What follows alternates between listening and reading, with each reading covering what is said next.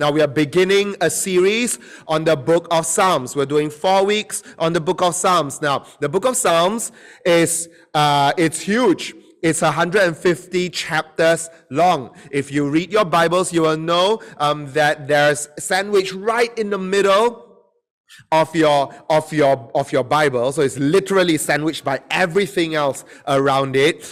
There's 150 Hebrew poems, songs, and prayers. Okay, so these are the Hebrew poems, songs, and prayers. There are 150 of them. Next week, I'll talk a little bit more about the way the book of Psalms is structured and maybe add a few more insights about how we can think about the structure of the Psalms in this book. But they are authored by many people. We often attribute the Psalms to David. King David wrote about half of all the Psalms, okay? But the rest were written by others, right? And we'll talk about that more in the next 3 times we gather to talk about the book of Psalms. Now, if you come from a traditional church, you may have grown up singing the Psalms. And it's true that the Psalms used to be put to music. When you flip through the book of Psalms, you'll see a little liner note as the first verse of quite many Psalms, a maskil of David, a this of that, a hymn, to be sung at the temple, to be sung while walking up to the temple, and little other musical notes like that. They were put to song.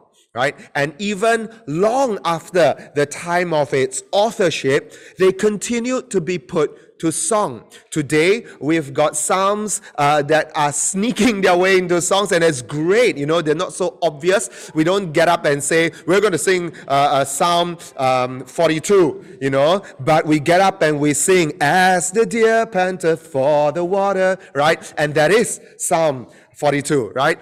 We get up and sing psalms like Psalm 18, where we say, I will love you, Lord, my strength. I will love you, Lord, my shield. I'll love you, Lord, my rock. That is Psalm 18. And so we continue to sing the Psalms, perhaps not in as overt a way as the church used to, but long may this culture, I was going to say tradition, right? But I don't want to scare you with long may this tradition continue. Long may this culture continue. It is a Christian, deeply biblical culture for us to sing the words of the Psalms. And today we are going to look into that. Now, for the next 3 weeks, this week and the next 4, when I say 4, I really mean 5, because Easter weekend is sandwiched in between. Okay, let's look at the next. Just one more point. Okay, it's okay. Let's stay on this. Thanks, broadcast. Okay. For the next 3 weeks, where we do the Psalms, we're going to be looking at today praise Psalms, thanksgiving Psalms, and these are the Psalms that help us, give voice to us to express our joy, our gratitude, our assurance that God is good, and our experience of seeing God being good. It helps us to build our faith. And then next week, we're going to swing to the diametric opposite of the mood scale, of the color chart, right? We're going to be looking at Psalms of lament. Now, you may be saying, go to church can lament one, Go to church can grumble, can complain one, And those will be the Psalms that give you voice for when you are feeling crushed, give you voice for when you're feeling confused and scattered, defeated, hemmed in on all sides by one thing or another, where you don't know what to deal with the pressures around you, and you're feeling down and blue. You have a voice. The Psalms give you that voice. And then on the 3rd week, we'll be looking at the devotional Psalms. Now, the 3rd one is the Psalms of devotion. Those are the love songs, right? How many of you guys, you've got your favorite love song? I'm not talking about like your favorite Christian love song, which is like, how could I live without you? That's your Christian love songs, right? Oh, I'm talking about the other love songs that you grew up listening to on the radio, the ones that go, how could I live without you? Those ones. I'm talking about those ones. Now, if you got a favorite love song, can you say it in the chat? Say it in the chat. Just go to your fingers. Tell us on the chat what is your favorite love song. Because on the third week where we cover, say it in the chat. Oh, I love you, baby. Right? What else have we got? I am looking at this. Right? Nobody's sharing. Oh, come on. Sarah Yon's the only one. Okay. Now, that will be the week where we look at the love songs of God's people. How they well up in confidence, in adoration, in affection, in loyalty and fidelity. Those are really all the stuff of any love song. Whether you're singing it to someone you love, your lover, whether you're singing it to your God, whether you're singing it to your bride, like in Song of Solomon, wherever you see it, there is a voice. The Bible gives us a voice to give rise and word to our devotion. And then we're going to end on the justice psalms, the psalms where we look at the world around us. We say it's so wrong. Why like that? Right? Those are the why like that psalms, right? And where you well up in righteous anger and even what can almost feel like righteous vengeance, right? And we're going to look into the psalms that speak of wow. What's wrong? God, why are you like that? You're seething, you're helpless, you're looking at injustice, maybe even injustice of God, maybe feeling even betrayed even by God, right? And guess what? God lets you speak like that. He gives us the psalms of justice and anger and what the theologians call the imprecatory psalms, the psalms where you even wish disaster to happen on evil, right? So we'll look into that. This is a quick snapshot of the next 4 weeks when we are in the Psalms. If you're new to us, join us at least join us for this series so that you can really go back into this big middle book of the Bible and really start to enjoy reading it, singing it, and having your devotion through it. Now, one of the difficulties with the book of Psalms is that they are, as I said earlier, Hebrew poems. They are Hebrew poems, right? And so if you're translating poetry, it's not so straightforward. Broadcast, stay on this slide first, okay? If you're translating poetry, it's really not so straightforward. And I can tell you this because I'm a little bit of a minor level nerd on Bible translations, okay? Minor level nerd on the translation process. And I can tell you, whenever you read Bible translators talk about their translation methodology and philosophy, they are translating for meaning. They are always translating to get the best meaning possible. And so you will have some translators who translate as close to the original Greek or Hebrew word for word so that you get close to the actual words you're going for, right? Because the idea is that when I get the actual words, I'm putting less of myself, the translator, in, and I'm letting the words speak for themselves. And then everyone gets to do their interpretation that way. And that is entirely valid approach. There's another opposite end of that spectrum is to translate your Bibles by meaning. So instead of translating word by word, you ingest that whole line or that whole verse, and then you try to understand the original meaning, and your translation will likely be a lot more readable, but it does insert a little bit more of the translator's interpretation of the meaning into it. And so you've got translations of the Bible from NASB, the New American Standard Bible Translation, which is very word for word, ESV somewhere there, RSV, NRSV, KJV, NKJV, they're all around there, a little bit more word for word, and then somewhere in the middle, you've got the rest, and then the ones that are a bit more dynamic, idea for idea. It's a bit more like the NIVs, NLTs, and then you've got like Message and Passion, which are like totally they're paraphrases, not even translations, right? So that's a little bit about Bible translations. Now, I said earlier, when most Bible translators translate, they are going for meaning. But when you are translating poetry, I have this thick anthology of Pablo Neruda's poetry, right? And then the translators will write their translation notes. Now, I don't envy translators translating poetry, because you don't just have, your job is not just to translate meaning. Your job is to translate art. How do you translate art? Because the poet clearly is doing something with language. They're doing something with the rhythm, the meter, the word, sometimes the rhyme, sometimes one thing or another. So I'm going to show you how difficult it is and how some of the problems are when translating poetry. And I've plucked out a poem in BM, because most of us will know BM, right? Okay, so let's just give this a try. I've got a few lines in BM. Okay, this is a poem, and it goes like this. Rasa macam tak kena. Arus antara kita berdua tak kena mengena. Right? So this is a poem in BM. How are you going to translate this in BM? Into English, right? Okay? I'm going to try it. I attempted three translations of this into English, okay? I'm going to start with a word-for-word translation. Okay, you're going to laugh at this, right? Okay? I start with the worst one, okay? Word-for-word translation. Let's click through and let's see this one. Okay? The feeling is like it isn't touching.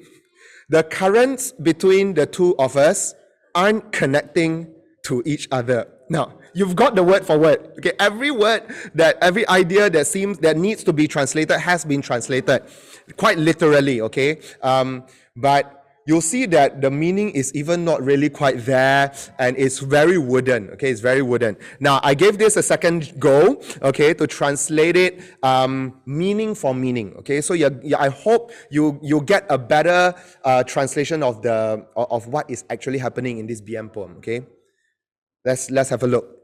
Translation number 2. Let me read the original again. Rasa macam tak kena, arus antara kita berdua tak kena mengena. It doesn't feel quite right. The currents between us are irrelevant. Okay, so that's meaning for meaning.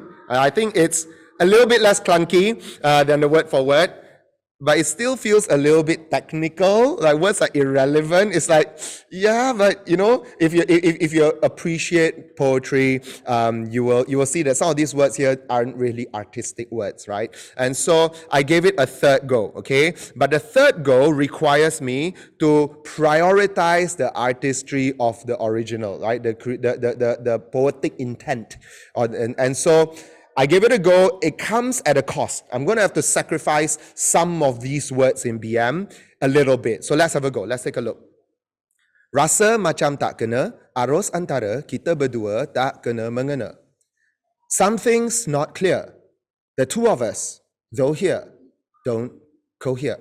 Okay, so that's an attempt, right? It's an attempt at translating this.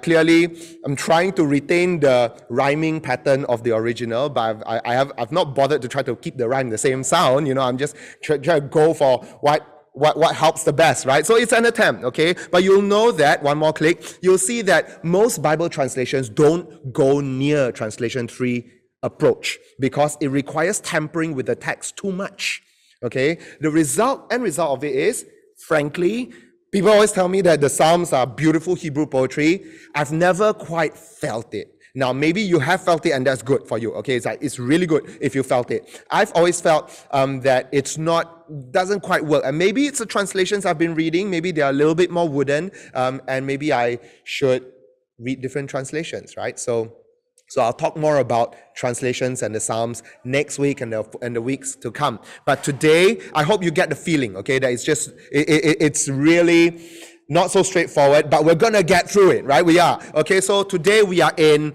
the Psalms of praise, the praise Psalms, right? And because we're in the praise Psalms, I'm going to show you Psalms that shout out, that show us the people, Hebrew people, giving voice to their joy and their satisfaction with God and all that. But just a few things to note. Now, when we say that the Psalms give voice to us to pray, we must understand one fascinating thing. The Psalms were the prayers of the ancient people. They are the prayer journal of the people who spoke to God. These were the actual words of people speaking to God, to God, right? And so it's quite strange. On one hand, these are the words of people speaking to God. And these now become the words of us speaking to God. In other words, when you pray the Psalms, you are praying not just the same words, but you are praying the same heart, you are praying the same cry as the actual ancients themselves, as King David himself. And I think we need to put pause and just realize this for a moment. Wow. The same words. It's like playing a YouTube video of King David praying and then just repeating the same prayer, that he prays. And to really just think about it in that sense is quite amazing. We always say that in the Bible, God speaks to us, and that is so true. And he continues to speak to us through the Psalms. But in the Psalms, it is not just God speaking to us. On a more immediate level, it is us speaking to God. And I think we want to show you through the book of Psalms that God allows us to speak, and he, through the Psalms, gives us voice to speak about a huge range of things happening all around us. And you can look into the Psalms and pretty much find something for any place you are in, right? And that's what this whole series is all about. Now, I used to think it was weird to praise God. I used to think it was very, very strange to praise God. In fact, I wasn't always a Christian. If you know my story, I became a Christian. I came to the Lord at the age of 22. And before I was 22, I found Christians to be very weird people, right? Strange. And the songs they sing are different, and I don't know why they say the things they say. My first introduction to a praise song was the year 2000 hit by this gospel duo called Mary Mary, right? It's called Shackles. How many of y'all know the song Shackles, right? Take the shackles off my feet so I can dance, right? I want to praise you. You guys know this song? How many of y'all, if you know this song, just raise your hand, wave, I can't see it, right?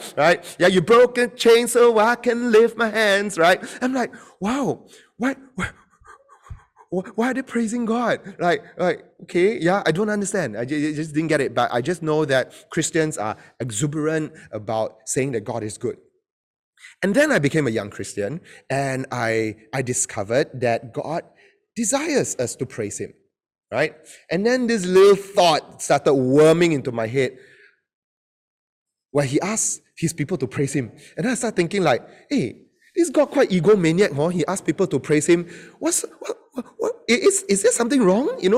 Is he insecure? Is he always like needy and wanting people to praise him? Does he feed off the praises and aluan of people? Does it make him feel like good about himself? If not, he'll feel blue.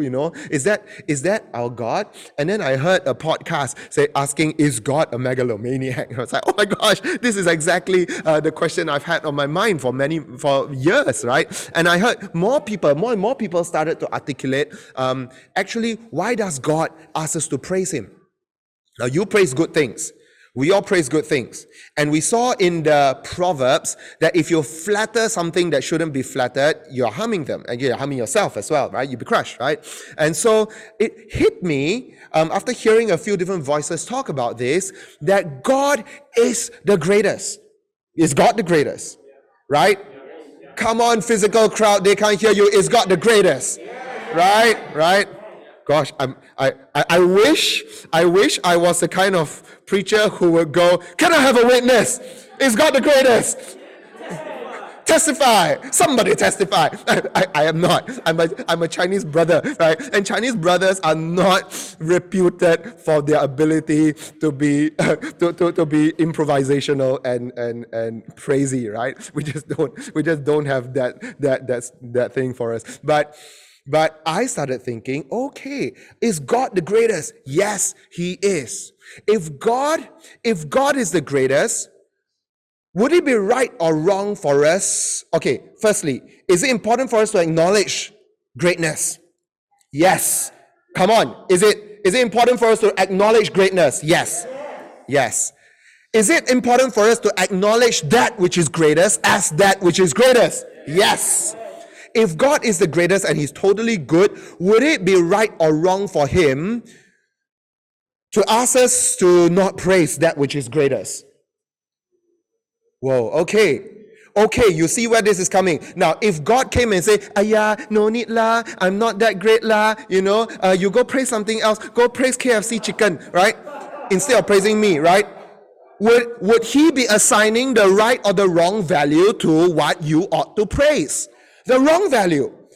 If he is truly the greatest, he ought to ask you to praise him. It would be the only right thing for that which is greatest to expect. And it would be wrong, and actually it would be counterfeiting, leading you into error if he asks you to praise something else rather than to praise him. Now, the reason why we find this very, very obnoxious is because we've all met smug, arrogant, braggy people, and we don't like that. And I understand, it's true, I don't like that too. So why is it that God can and we cannot? Because God is the greatest. He actually is the greatest, and he is the original, for which every braggy person you have met is a varying form of counterfeit. That's why when we see the counterfeits, we recoil. But when you praise that which actually deserves praise, that is right. And it is not just right in the world, it is right for yourself. Every time you praise that who, not just that which, but he who is truly the greatest, you are correcting your soul. Everything in your heart, your being, your mind is being shaped in a chiropractic way. You are being brought back to the actual correct posture that we ought to have. And then over time that will go out of shape, and we start loving the things of this world more and more. But then we keep coming back to the praise psalms and to the other parts where God says, no, praise that which is absolutely true and good and best. And that is me. And he does that with no megalomania, no egomania, no pride problem, because he is perfect. And it's hard for us to get this, but it is true. Amen. Somebody got a praise. No, I'm not going to. This is not going to hang around. Fergus is not going to work this into his style. All right, let's look at some praise. Let's look at some praise. Now, the first point is that praise comes from a reason. Now, if you've ever heard a worship leader or a pastor, somebody, a prophet, somebody say, "Come on, give praise. Come on, give praise. Say the Lord is good. God is good all the time. All the time. God is." And you know what? If you do that too much, you actually stop thinking about why you're praising. You just start saying it. And as Christians, if you're a Christian for a long time, you learn the language of praise. You learn the habits of praise. And you just go to auto church mode, where you just autopilot walking. Oh, yeah, come on. Yeah, God is good. Yeah, okay. And praise the Lord. Everything is you just say all the things that you're accustomed to saying. But we don't realize that that's not how the praise psalms teach us to praise God. How the praise psalms teach us to praise God is that he calls you to prayer, yes, and then he puts, he being God, right, puts really solid, meaty, strong reasons why you should praise God. And those reasons are not just objective reasons that are out there. Those reasons are real reasons that pertain to your life, your salvation, your walk with him, your trauma, your trouble, your accident, your pain, your grief, and how he lifted you out of that slavery, out through the waters of whatever you were enslaved in, and he takes you out, and because of that you can be set free. That's why put the shackles off my feet so I can dance, I can praise you. Now because he broke the chains, I can lift my hands, I want to praise you. That's what praise is. It comes from a reason. I'm going to show you 4 praise psalms, right? Not going to read the whole thing. They're all very long. Psalm 100. Let the whole earth shout triumphantly to the Lord. Serve the Lord with gladness. Come before him with joyful songs. Acknowledge that the Lord is God. Now, usually pastors like me will stop there. We just want to get the church to shout a praise. But verse 3, I colored it differently, now gives you the reason. Because he made us. We are his. Don't you long to belong to someone? Ever had a lover break up with you and it feels so painful because you no longer belong to someone? He made us. We are his. We are his people, the sheep of his pasture. And then he invites us to praise again. Enter his gates with thanksgiving, his courts with praise. Give thanks to him, bless his name. And then he says this, for. Every time you see for, you need to see what that for is there for. For the Lord is good. That's why you praise. He's good. His faithful love endures forever. His faithfulness endures through all generations. That's why you praise. One more psalm. Let's look at the next one. Psalm 117. Praise the Lord, all the nations. Glorify him, all his peoples. Why? Why do you praise him? For his faithful love to us is great. The Lord's faithfulness endures forever. Hallelujah. One more psalm. One more psalm. Psalm 8. Lord, our Lord, how magnificent is your name throughout the earth. You have covered. Oh, what's the reason? Why is your name majestic throughout the earth? Because you have covered the heavens with your majesty. From the mouth of infants and nursing babies, you have established a stronghold on account of your adversaries in order to silence the enemy and the avenger, my friends. Every single one of us used once upon a time to be trapped in prisons of darkness.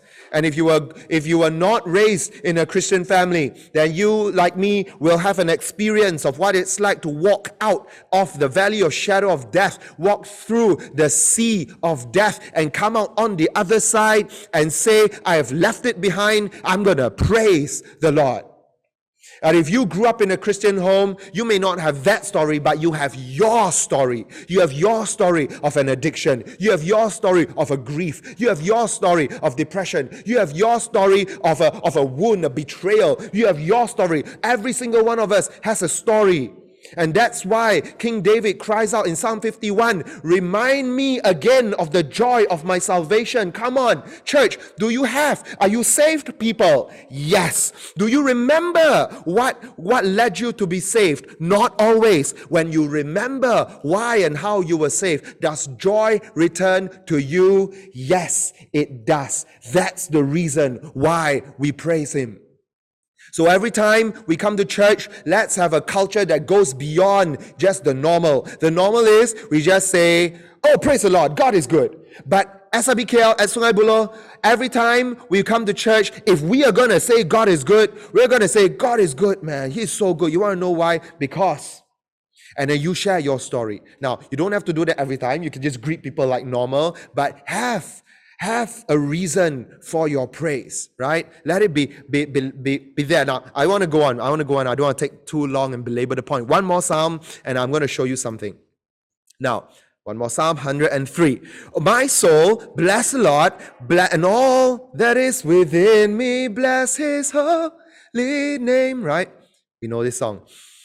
My soul, bless the Lord, and do not forget his benefits. He forgives all your iniquity. He heals all your diseases. See? Why do you praise? The benefits. They are all here. He redeems and so on. It's all there. Now, praising God, and I've told you, it's about having a story, remembering the joy of your salvation, and then it's about having a repository of story deep inside you. It's like having a reservoir of witness. That's why preachers say, can I have a witness? You want to know why sometimes when the preacher says, can I have a witness? Nobody has a witness because we don't have a repository, a reservoir of witness, of testimony in us to just pour out. But church, I want us to grow into the kind of Christians who develop a deep reservoir of witness of God's goodness. You have not just seen, you have seen much. You have seen much pain, but you've seen even more healing. You have seen much hurt, but you've seen even more goodness of God overcome that hurt. And that requires us to store up. Every reservoir requires a storing up. Every reservoir requires a building up and a faithful accruing of not just your stories, but the language that God gives us so that we can keep on praising him. Now, I want to show you and give you a couple of resources that I just discovered. So I can't say that I've been using this, okay? I've been using this for 2 days, okay? Because I discovered, actually, Athalia discovered them for me. She's like the best research assistant in the universe. And she discovered it for me and she shared it with me. I was like, oh my gosh, it's so great. Now, there's this website called Seedbed. The link is coming, it's just come in the Zoom chat. So you can copy that out or like screen cap this or something like that. Seedbed is just amazing project. I'm so wild for it after discovering it, right? Because if you click, what you can do is, if you click the Psalms, you literally can pick any 150 Psalms. Now, remember I told you just now about translations and why they can be a little difficult, right? Now, what they've done is, they've rewritten every Psalm so that it fits the metering and the timing, so you can actually sing it. You can put melody to it and you can sing it, right? So they've literally made all 150 Psalms singable. So at the top, you will see the Psalm of the song that you want to put, that you want to put into song. So we just saw 103. We're going to look at 103. Then it's been put, the lyrics have been adjusted so that it fits the hymn, a famous hymn, right? And so now you can sing Psalm 103 to the tune of Ode to Joy. Ode to Joy is joyful, joyful, we adore thee, God of glory, Lord of love, right?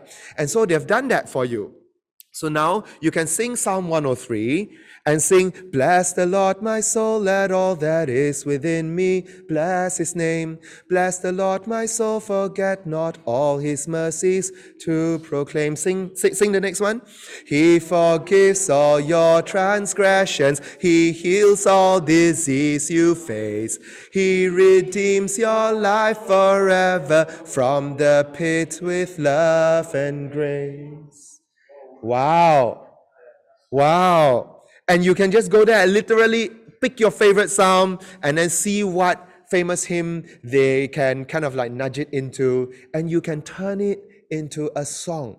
Or if you want to start memorizing a new psalm, right? Why don't you turn it into a song and start singing them? Because the psalms were made for singing. Amen. And that's how we remember, actually. That's how we remember. Now, if this appeals to the old hymnal in you, then it's so good, right? Some of us grew up in an era outside of the old hymnals. You know, you're new to church and you don't know anything about the old hymns and they sound like uncle, auntie music to you. It's okay, right? Because I discovered, now, the metering in Seedbed largely is put to hymns. I'm going to stop saying I discovered. Thaler discovered for me, okay? Another resource, okay, is from the Free Church of Scotland. And they have turned literally all 150 Psalms into fully, properly metered verses. In essence, very similar to what they've done in Seedbed, but they haven't put it to famous hymns, but they've just left it like that for you to just put melody to them. So if you're a songwriter, this is a great place to start, right? If you like to freestyle spoken word, this is a great place to start. If you just want to read it as rhyming poetry, this is a great place to start. So let's look at the next slide, right? This is Psalm 1. Psalm 1, blessed is the one who turns away from where the wicked walk, who does not stand in the sinner's path or sit with those who mock. Now, I wasn't sure if I was going to do this, but I think I'm just going to try. I'm going to try freestyle a melody to this, okay? So I don't know what it's going to sound like, but I'm just going to try, okay? Let's go. Blessed is the one who turns away from where the wicked walk, who does not stand in the sinner's paths or sit with those who mock. Instead, he finds God's holy law, his joy and great delight. He makes the precepts of the Lord his study day and night. He prospers ever like a tree that's planted by a stream, and in due season yields its fruits, in leaves are always green. Not so the wicked, they are like the shaft that's blown away. They will not stand when judgment comes or when the righteous stay. It is the Lord who sees and knows the way the righteous go. But those who live an evil life, the Lord will overthrow. Hey, it works. Guys, it works, right? And let's just try this. Go home and try this, right? Let's move along. First point, right? Praise comes from a reason. Second point, praise comes from an overflow. And I think I've started this already. If you saw Pastor Ramesh anywhere between 9:30 and 10 o'clock, you see that our brother today is a picture of overflow, right? Even when Pastor Ramesh prays today, he's overflowing, right? Because you just put a pinprick to him and 2-3 psalms will come out, right? And so praise comes from an overflow. And there are a few things in our Christian life that comes from an overflow. Okay? One is praise. Two is evangelism comes from an overflow. I can't force you to evangelize now, by the way. I can't force you to share Jesus. And if you memorize the formula, it won't work. Okay? Or it might kind of like semi-work, right? But to even speak about it in language or work and doesn't work, it makes me feel like we're on the wrong trajectory, right? Sharing about the gospel must be an overflow thing. Same thing for praise. Praise comes when there is just so much in you that it just spills out. That's one way to express praise. So let's take a look at Psalm 150. This is the last of all the Psalms, right? And it sounds like this. Praise the Lord. Praise God in his sanctuary. Praise him in his mighty heavens. Praise him for his acts of power. Praise him for his surpassing greatness. And I know if you grew up in church, you are moving already and you're singing, all the earth praise him, right? You're tapping your feet, right? Praise him with the blast of his ram's horn. Praise him with harp and lyre. All the earth praise him, right? Praise him with tambourine and dance. Praise him with strings and flute. Praise him with resounding cymbals. Praise him with clashing cymbals. Let everything that has breath praise the Lord. Hallelujah. Gosh, is there not an overflow here? It's such an overflow that everything is praising him. And one thing after another is just spilling over in praise. And I want you to see this because you may not have caught it if you read it too fast. Everything that he described prior to verse 6 does not have breath. Harp and lyre does not have breath. Ram's horn does not have breath. Until you blow through it, that's not its breath, it's your breath. Tambourine and dance does not have breath. Strings, flutes, cymbals, clashing cymbals. But where is the praise rising from? The praise is rising from those who have breath. So when you have breath and you praise the Lord, it overflows out of you and then everything starts to praise. Everything starts to take on a voice to exalt the goodness of God. Why? Because it began with the one who had breath to open its mouth, his and her mouth, and to shout a praise and say, my God is so good. I was trapped in darkness and he led me into everlasting life. And suddenly, you know what? We are praising God and the microphone is praising God and then your cymbals are praising God and everything starts praising God and then all of creation. And that's what it means when Jesus says that if you, Pharisees, won't praise me, even the stones will rise up to praise me, because it begins with let everything that has breath start praising the Lord, and suddenly the rocks will become an instrument of percussion and everything gives rise to a praise before God. Amen? That's what overflow looks like. And another thing that overflow looks like is not just from us to inanimate objects. It happens between us and each other. When I praise and I'm in a spirit of praise, when I'm in a joyful mood, and I shout a praise, when I'm down in the pits and I find it in myself to praise, it affects and infects all the people around us. A good infection, a good virality is that when we praise and others praise along with us. And that's why there are psalms like the next one I'm going to show you, right? Oh, for this one, I'm going to get you guys to work, okay? If you're in physical church, I'm going to make you guys work. You guys know the Chris Tomlin song, His love endures forever, right? He is good, he is above all things, his love endures forever, right? And then it becomes a call and response, okay? It becomes a call and response. So I'm going to get the physical church here to shout, his love endures forever, okay? 1, 2, 3. His love endures forever. Online, can you all hear them, right? Okay? If they are not loud enough, just shout and raise your hand so they can see you over the spotlight. Church, physical church, every time I raise my hand, you're going to say, faster. Psalm 136. Oh, you guys mati already. Mati already. By the fourth time, you're like, punch it already. Come on.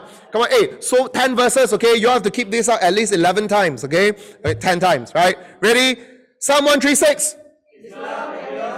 Give thanks to the Lord for He is good. Give thanks to the God of gods.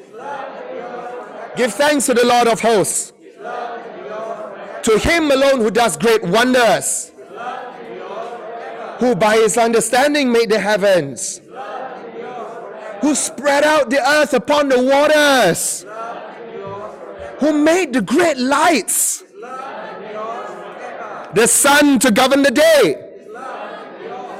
The moon and stars to govern the night.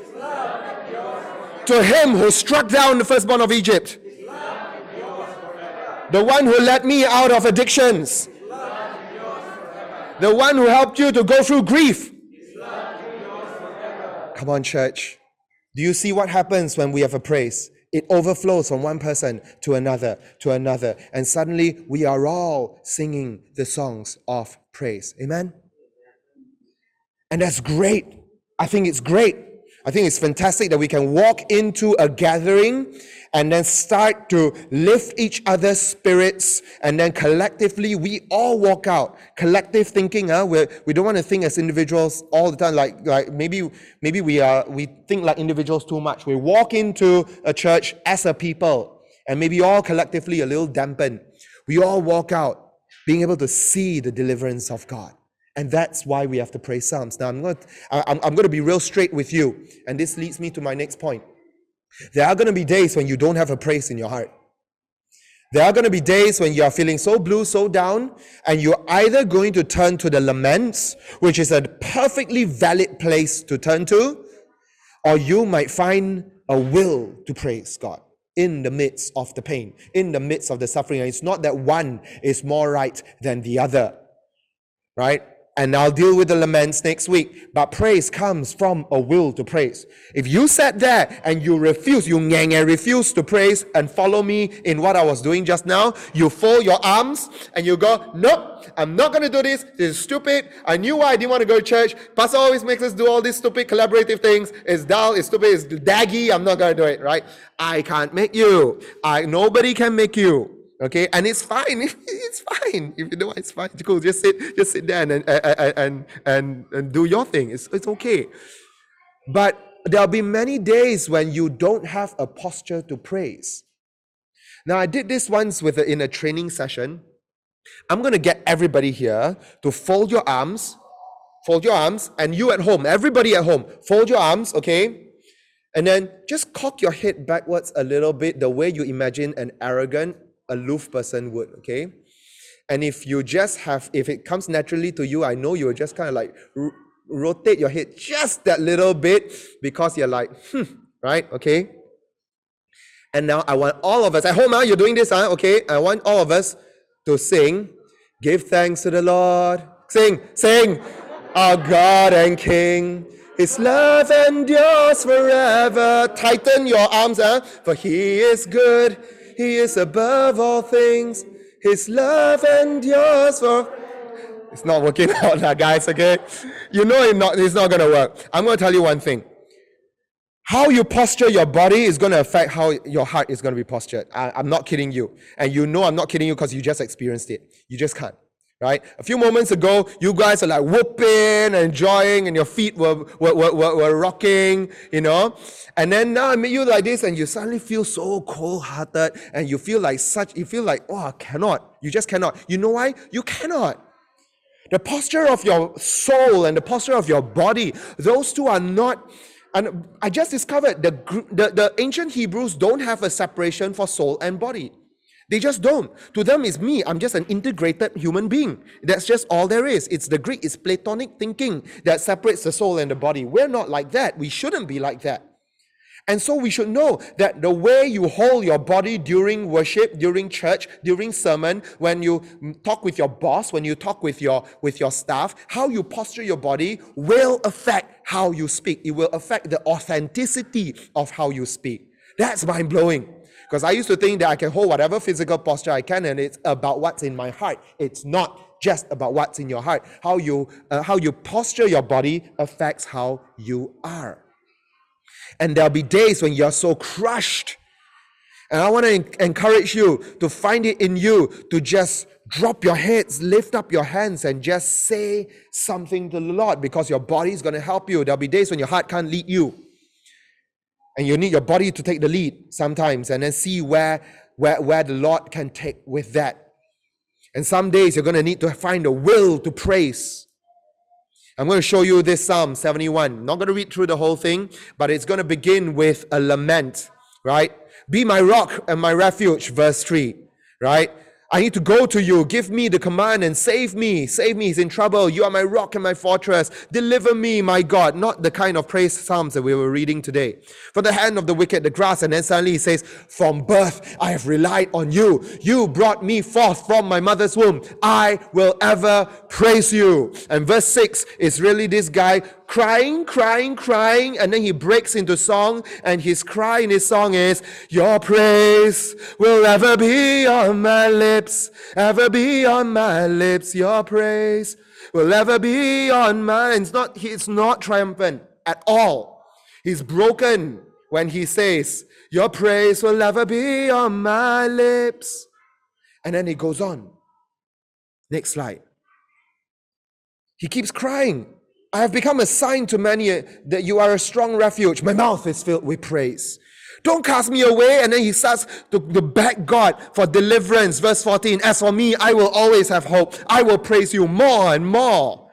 And then as he praises God, he praises God more and more. Verse 15. Just look at the red, because red is when he starts praising. Now he just lets rip. My mouth will tell of your righteous deeds, of your saving acts. This is how we are transferred out of our daily walking into kingdoms of darkness again into the kingdom of the beloved Son. We are transferred through a will to praise him. And now he's just praising, right? And he takes a little break. Verse 20, he says, though you have made me see troubles, many and bitter. Next slide. He continues to praise him, right? I will praise you with the harp for your faithfulness. And he goes on, right? Everything, every part of him, he starts overflowing. My lips will shout for joy. I will praise you, I whom you have delivered. My tongue will tell of your righteous acts all day long.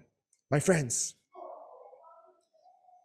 I'm sharing this with you today with as much of truth and reality as we can, because we know that we worship not just in truth, we worship in spirit and in truth. We worship not just in spirit, but we worship in spirit and in truth. We need to realize and know that the truth is there will be days when you won't find it in you. And it's okay, and you'll hear it next week, to turn to the laments and just cry. And some days it's good to just have a good cry.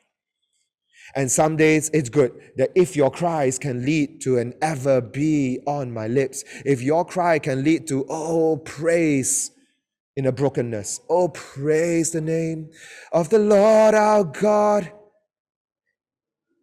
let that be forevermore. For endless days we will sing your praise, oh Lord our God. You know, the Lord Jesus, on the night he was betrayed, as supper was going on, they gathered and sang a hymn. Remember that? As they were doing their supper, as they finished everything, they sang a hymn. Before Jesus went to Gethsemane, they sang a hymn. We're going to take communion right now. If you have your communion emblems at home, I will encourage you to have them in front of you. It is April. It's the first weekend of the month. And today, we want to remember that our God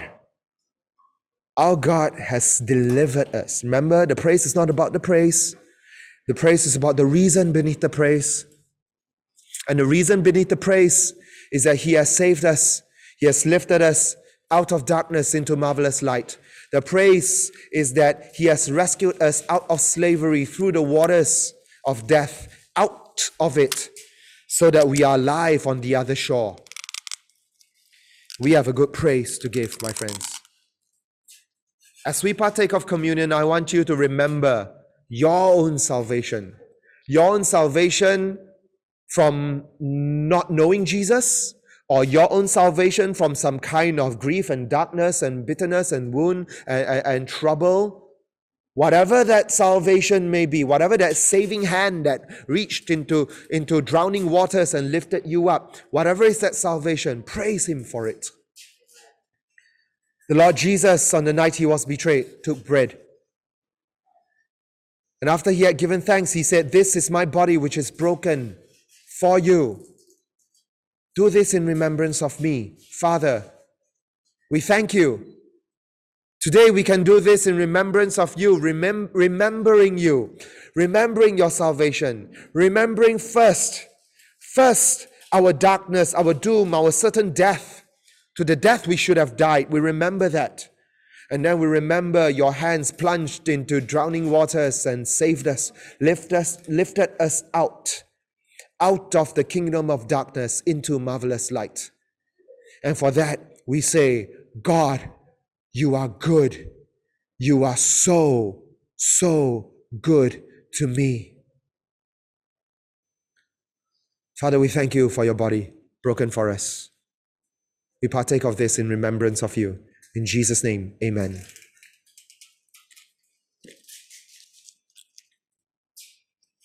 After supper had ended, he took the cup and he said, "This is the cup of the new covenant, a new promise, a new and perfect covenant I cut now with you. Do this as often as you gather in remembrance of me." Father, we thank you for the cup that represents the blood of Jesus that saved us, the blood of Jesus that cleansed us, the blood of Jesus that gives us life, the blood of Jesus that gives us freedom. We thank you, Lord God, for this blood which cleanses us of all our sins, all our brokenness, all our filth, whatever it is that we came before you with that made us unworthy. You cleansed us and you made us worthy. Oh, thank you, Lord. For that, we can say, you are good. You are so good to me. Let us partake of this cup together. Lord God, let our hearts rise up. Let our repository of praise be deep and honest and true. And for endless days, may we dwell in the house of the Lord forever, singing praise to you, giving shouts to you, acknowledging that you are the best news ever. So now may the Lord bless you and keep you. May the Lord turn his face to shine upon you and be gracious to you. May the Lord turn his countenance toward you and grant you shalom. And all of God's people shout aloud praise and say amen. Come on. Come on, church. Praise the Lord. He is so good. He is so good. He is so, so good.